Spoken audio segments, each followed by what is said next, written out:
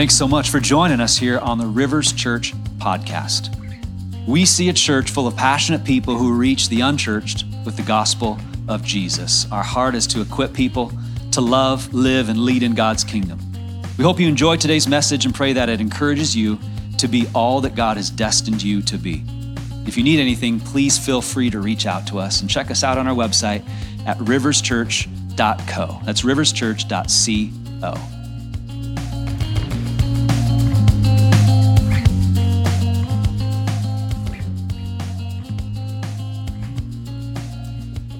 After this, I looked, and there before me was a door standing open in heaven. And the voice I had heard first speaking to me like a trumpet said, "Come up here, and I will show you what must take place after this."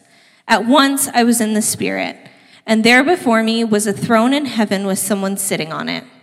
And the one who sat there had the appearance of jasper and carnelian. A rainbow resembling an emerald encircled the throne. Surrounding the throne were 24 other thrones. Seated on them were 24 elders. They were dressed in white and had crowns of gold on their head. From the throne came flashes of lightning, rumblings, and pearls of thunder. Before the throne, 7 lamps were blazing. These are the 7 spirits of God. Also, before the throne, there was what looked like a sea of glass, clear as crystal. In the center, around the throne, were 4 living creatures, and they were covered with eyes in front and in back. The first living creature was like a lion. The second was like an ox. The third had a face like a man.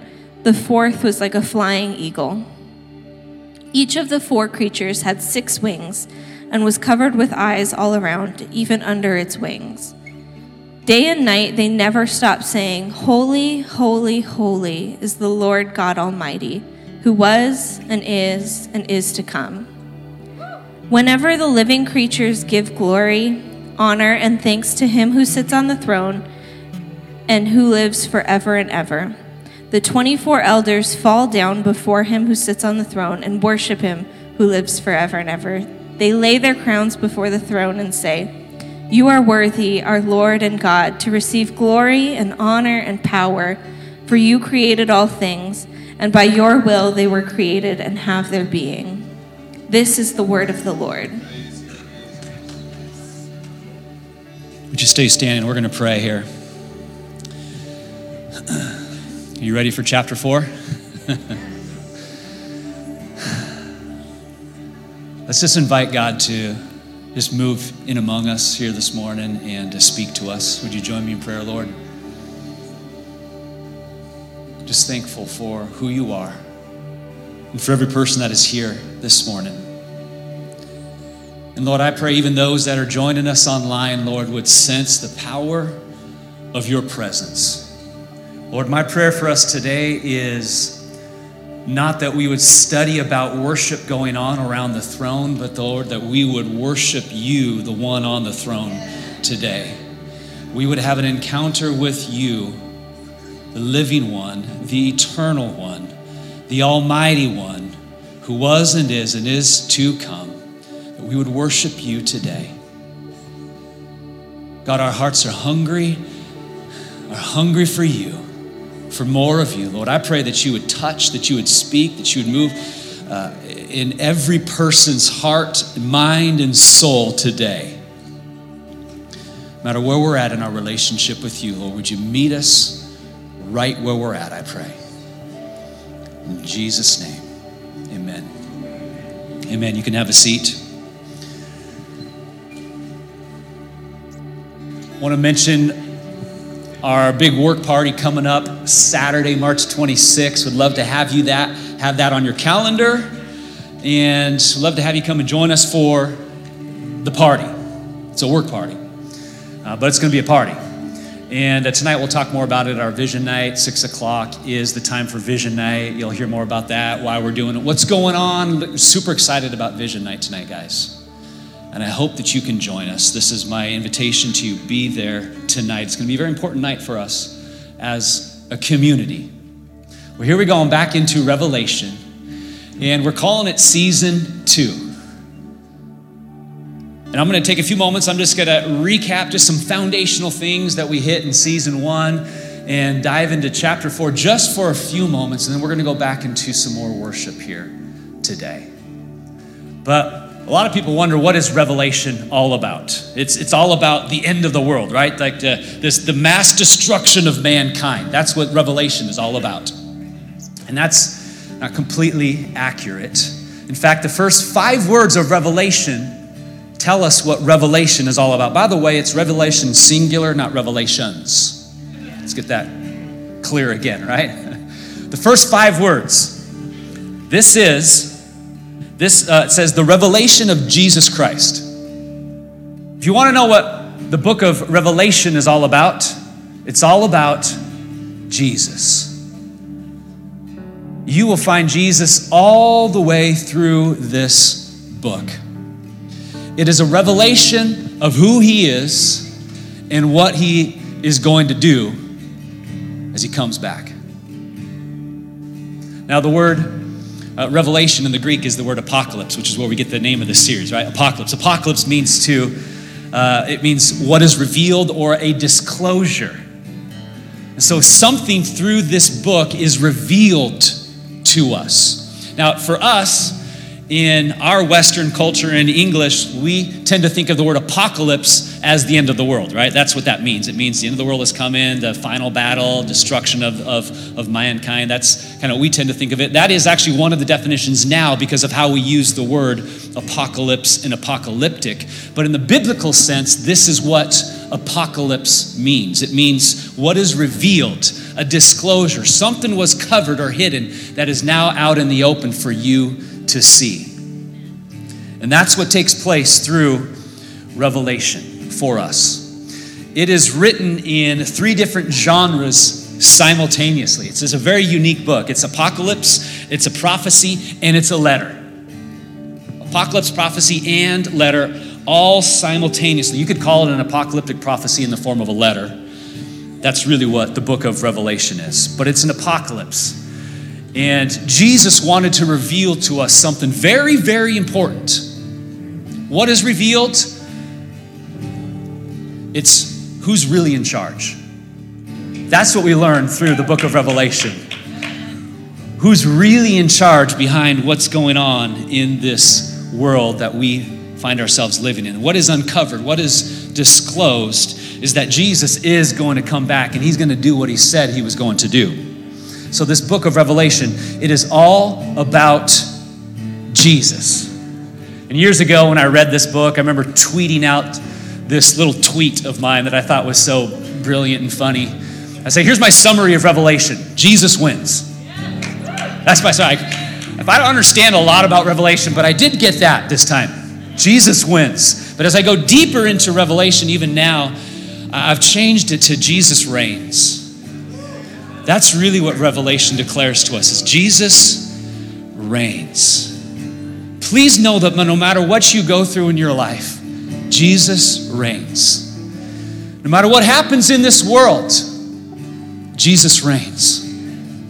No matter what you see on the news, that truth still stands. Jesus reigns. As we pray about what's going on in Ukraine and Russia and all of that, please know this. In the midst of all of that, Jesus still reigns. And that's what we read and what we see in Revelation. If you don't understand anything else that we talk about in this entire series, just understand that Jesus reigns. That's as deep as your theology really needs to go, to be honest.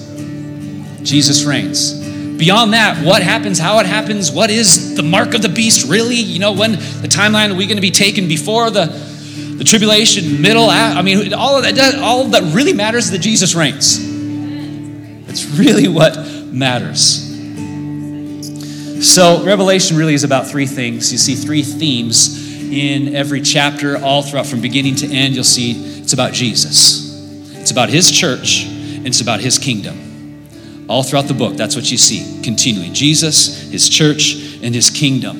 And it's written by a guy named John. This John guy was probably the disciple John, one of the 12 that walked with Jesus, that hung out with him, did life with him, was there watching Jesus die on the cross, walked with Jesus after Jesus rose from the dead and came and appeared back to his friends and his disciples. This is that John. He's been faithfully serving Jesus, preaching Jesus, leading the church, starting churches, making disciples of Jesus like he was commanded to do for decades. And now he's the last of the living disciples. Some historians say that they actually tried to kill John several times. They couldn't kill him. For some reason, God just kept him alive. And so they're like, we give up, and they banish him to the island of Patmos. Patmos was like a penal colony. Think of it like an Alcatraz. That's where all these prisoners would go, and that's where he's at. He's banished. But what we see in John is John has not given up. He hasn't thrown in the towel. He's not like, Jesus, man, I did my best for decades, and now I guess my time's up. Love you, Jesus. It's time to retire. How was a good life, Jesus? Like, he hasn't quit. He's not given up. He is still seeking God. He is still studying. He is worshiping God. What we see in verse 10 is he says, on the Lord's day, I was in the Spirit. He's worshiping God. He's caught up in the presence of God. He continues to worship God. And he has this apocalypse on the Lord's day. See, as he continued to seek God, all of a sudden one day, he has this encounter with Jesus that results in this apocalypse that we get to read. And can I just say, Jesus wants to speak to you too. He wants to reveal things to you as well. He wants to apocalypse things for you. First and foremost, he wants to reveal who he is to you. Sometimes he reveals things about us for us, about situations, about life, but please know this, Jesus is alive, he still speaks, and he wants to give you an apocalypse as well. And your apocalypse might not change the whole world, it might not impact the whole world, but it might change your world. It might impact other people's lives around you. And so let's just have this heart of hunger and humility today. Say, God, speak to me. I need you. You want to hear from God today? You want to meet with God today? Let's have this posture of hunger and humility, and we're going to go back into worship, and we're just going to go after God. And I believe that God's going to speak to you, God's going to meet you, and I just believe this is just going to be a time that we're never going to forget as we just enjoy God today. So, about 7 months ago, as I was preparing the series and thinking ahead to, we're going to take a break and come back, I really sensed that God was wanting us to take an extended worship time today and not just read through and study through the significant, like what on earth are these wild creatures that look like a lion, one like a man, all this kind of stuff. We're not going to go deep into that stuff today. I just really felt led for us to just worship the one on the throne. And that's what we're going to do. I'm going to look at a few verses before we do so. But Revelation chapter 4 and 5, we're going to be in those chapters the next couple of weeks. They are so significant, guys.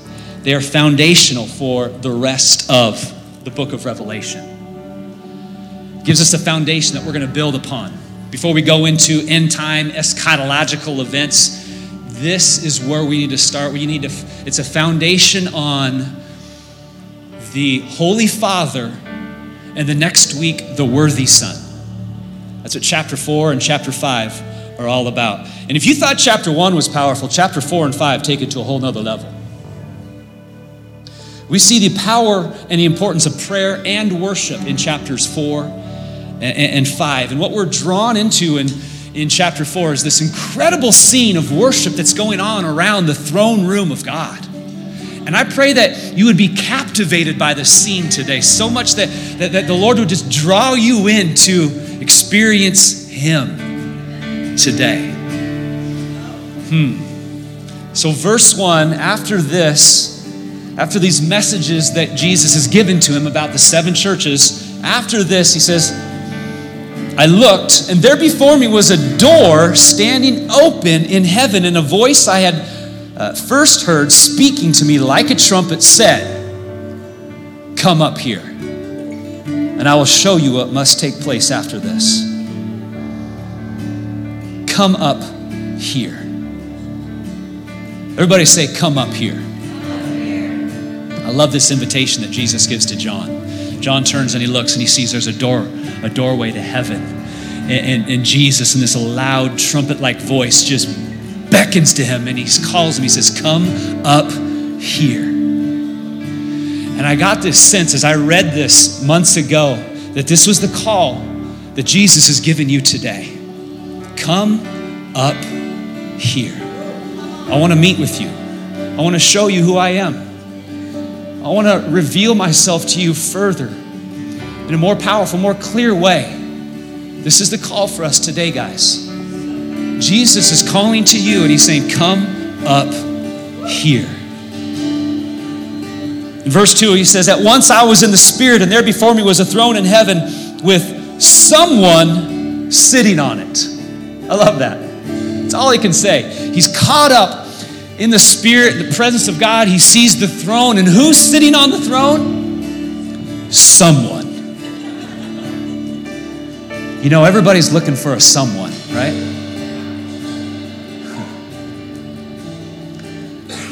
Everybody's looking for a special someone.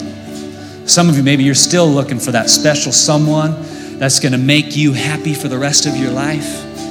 They're going to fulfill all your dreams. They're going to satisfy all your needs. Where's that special someone that you long for? Can I tell you where that someone is right now? That someone is on the throne. And he's calling you to come up here, and he wants to meet with you. Someone wants to meet with you today. And he knows everything about you, and he still loves you. And he wants to meet with you today, and he wants to show you who you are. There's someone on the throne, and he wants to meet with you today. Man, we go through the rest of this. John has this incredible picture of, I'll just read verse 3 only. And the one who sat there had the appearance of jasper and carnelian, a rainbow resembling an emerald encircling the throne. He goes on to describe there's 24 thrones, there's 24 elders, they got white robes and crowns, and there's thunder and there's lightning. I mean, just picture just the amazing, like the awesomeness of this scene. Just the picture, the imagery, the sound. You kind of get this impression that what's going on around the throne room of heaven is not this. Our God is an awesome God. He reigns from heaven above with wisdom, power, and love. God is an awesome God. Like, it's not subdued by any means, guys. What John sees and then what he hears is like lightning flashing, peals of thunder. I mean, picture monsoon season in Phoenix. When we moved to Phoenix, that was one of our favorite things. Like, man, this is awesome. Like this rain and the house is shaking. I mean, this is before I had a pool and it ruined my pool and I had to clean it out. Now I don't enjoy them as much, but it's like, think about monsoon season. Your house is just shaking. And this is what's going on in the worship around the throne that John is seeing. This is awesome. Incredible. This is an amazing picture of worship. And what I love about Revelation chapter 4 is, again, because Revelation is about his kingdom. Jesus is opening the curtain, he's opening the veil for us to see what's going on in the spiritual realm. And we see the worship that is taking place in the spiritual realm right now. And it's incredible. It's amazing. And here's what they're declaring. All these creatures, these elders, all the angels around the throne, everybody is declaring this. In verse 8, the second half, it says this: Holy, holy, holy is the Lord God Almighty. Holy, holy, holy is the Lord God Almighty. Holy, holy. If those words sound familiar, maybe it's because you understand this vision and this encounter that Isaiah had in the Old Testament. In Isaiah chapter 6. I mean, Isaiah chapter 6, Revelation chapter 4 and 5, these are two of the most profound encounters that a human has with God in Scripture. In Isaiah chapter 6, Isaiah is caught up in the throne room of God. and he sees similar things, and they're crying, they're singing, they're declaring, holy, holy, holy is the Lord God Almighty. That was 800 years before this moment. For 800 years, apparently, they're singing the same thing. They're declaring the same thing about who God is, and they're not getting tired of it. Isn't it amazing how we can get tired of worship songs in the church? I don't like that song anymore. We've sung it too much. It's played out. I mean, I hear it on the radio all the time. We sing it at church. It's like, it doesn't do anything for me anymore. I'd change the words. I'd change it to this. You know, it's amazing how we can become judges of worship songs and just like we can respond based upon if we like the song or not. Yet here we have all these elders, these people, these saints in heaven, these angels, they're declaring the same thing over and over and over for centuries. And it doesn't bother them a bit. Why? Because of who they're fixed on. Because of who they're fascinated with. It doesn't matter the words. They're so fascinated with the Holy One, with the someone who's sitting on the throne. It's just all about him, and it's not about us. Maybe we've made worship more about us than about him. Maybe we've made it more about how I feel about it than about the someone who's on the throne. And today I want to make it about the someone on the throne. Let's not worry about the words. Let's not judge the words. Let's just go after the one on the throne. You know, when you look at a sunset or a sunrise, they're so beautiful. And do you ever get tired of that? You don't ever get tired of sunsets and sunrise, right? It's just so beautiful and amazing. You can watch it over and over and over again. You think about the one who created that for us. He is bigger. He is greater. And I pray that we would never, ever, ever grow tired and weary of just worshiping the one on the throne. Even it's the same song again and again, because it doesn't really matter. What matters is him and who he is.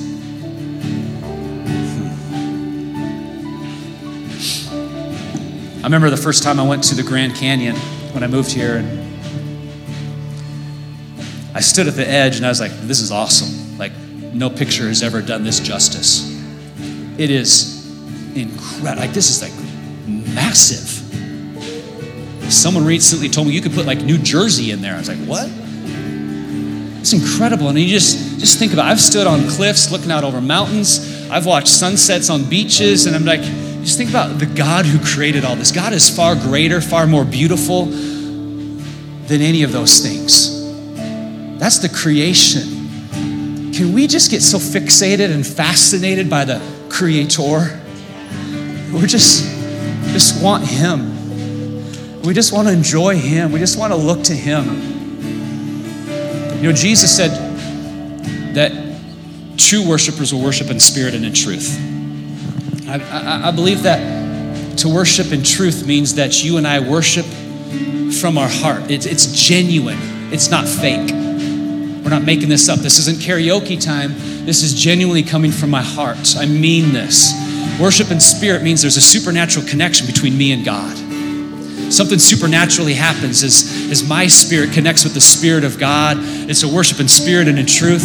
If you've never said yes to Jesus and committed your life to him, I'd encourage you to do it today, because something amazing happens as you commit your life to Jesus, ask for forgiveness for the sins that he took, your sins on the cross. Ask for forgiveness of those sins. He comes inside of you. You are a new person. You have a new heart. You're a new creation. And his spirit comes inside of you. And then in that moment, your spirit goes from death to life. And now you can connect with the Spirit of God. And it changes worship. It's why people don't enjoy worship in church, because their spirit's dead. That's why. I remember that for me. It's like I used to hate church. And then all of a sudden, like Jesus just rocked my world. My spirit came alive, and like, I love church. I just want to worship. I just want to be with God. And it happens. And so it's like the light bulb comes on, but what it is it's just spirit's alive. We're going to worship in spirit and in truth. And as we do that, God can take us to places only he can take us. Only he can take us. And remember, the invitation is this: come up here. Come up here. So hey guys, we're going to go on a journey through Revelation. It's going to be awesome. It's going to be fun. We're going to learn some cool stuff. But can I just say this? 100 years from now, you and I will not be fascinated with end times, timelines, and eschatology theology. We will be fascinated with the one who's on the throne. Because he is the only one that really matters. So I want to encourage you to stand to your feet right now. We're going to pray.